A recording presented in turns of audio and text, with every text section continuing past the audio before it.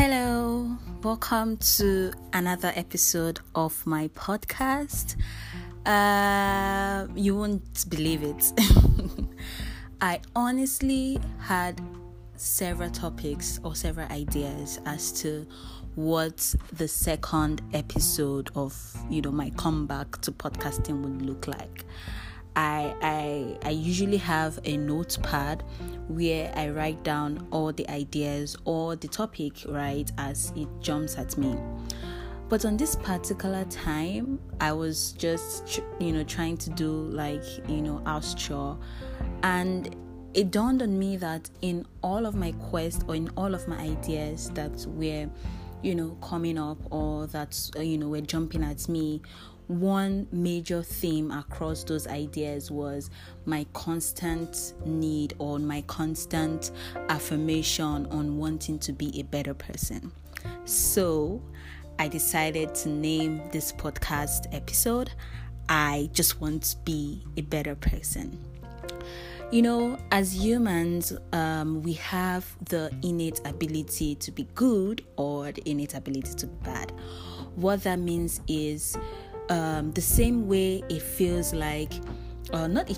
same way we know that, we want to be better persons, we want to be the better version of ourselves, we also have that innate ability to be I don't want to say worst version, but we have the innate ability to be a bad person.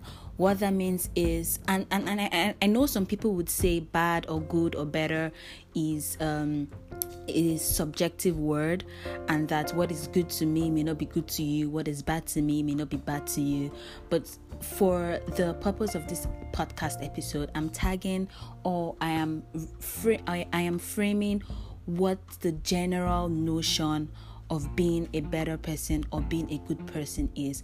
That means, as we know as human beings, how our, not just our intentions, but our conscience, right? How we know when a particular thing is bad or we know when a particular thing is good.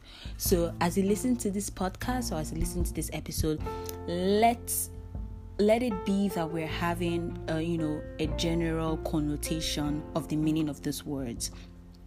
So going back to what I was saying, we as human beings, we have the innate desire or the innate war to becoming a better version of ourselves.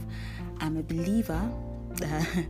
And scriptures has made me understand that there was a particular disciple of Christ in the Bible who said he has the desire to want to do good things, but he finds himself doing the things that he doesn't want to do, right? And that really sometimes when I think about that, it really strikes me in the sense that we're all flawed persons, we're all flawed individuals, and what that means is we have this there is this attribute, or there could be attributes that we are not proud of, or things that we've done that we're not proud of.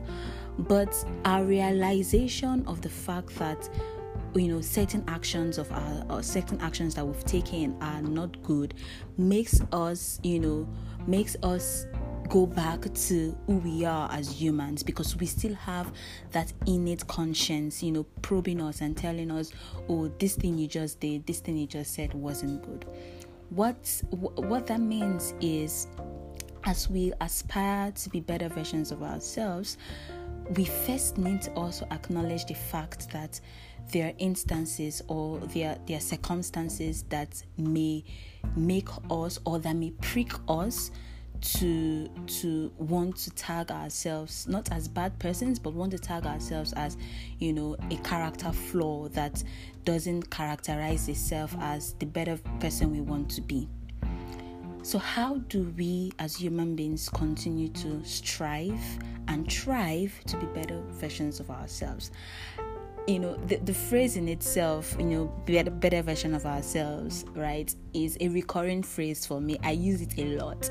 I use it when I have an argument with friends or with my partner, or even for myself as an individual. I always strive to want to be a better version of myself. When I even put together a mentorship academy for undergraduate female students, one of the major driving force for me was to make or support people to be the better versions of themselves. So I'm just trying to say that the term in itself, right, the better version of oneself, is a reoccurring statement for me. And if I'm being asked what are some of the core values that I hold dear, I would say, constant learning, the ability to constantly learn and involve in becoming a better version of myself. So that being said, while we all strive to be better versions of ourselves, we also need to acknowledge the fact that we are prone to character flaws.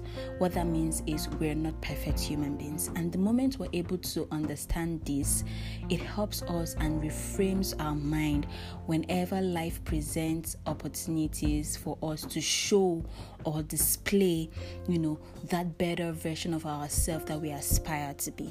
A typical case in point would be when life presents to you an opportunity to show kindness, right? Your heart and your mind should be framed in the sense that you choose to show kindness as opposed to cruelty, right? When life presents itself for you to show up for people, right, or to demonstrate any show of love as possible as you can, right, you need to frame your mind, you need to frame your heart as well to choosing the better version of who you aspire to be. And all of these things is also tied to when people pray and say, oh God, I want XYZ, right? God actually hears those prayers, and He presents opportunities for us to act, to see how we're able, or the capacity we have to receiving XYZ. Right, so if you've been praying to God to help you with anger issues, there will be a high possibility that life in itself would even present opportunities for you to actually display patience, to actually display not being quick to anger. So at that point in time, when life presents the opportunity to you, you want to be able to choose restraint as opposed to anger, and that's when you've cracked that bottle, or you've cracked that that password on choosing to be a better version of yourself. I feel like this was a very spontaneous episode because as opposed to having a script and having my thoughts all guided, I just wanted to jump right on it and not procrastinate, because I'm actually trying to be a better version of myself in that, right? So not procrastinating and readily just while I have a guided point on what to say, but I also wanted to share from my heart and share as much as possible.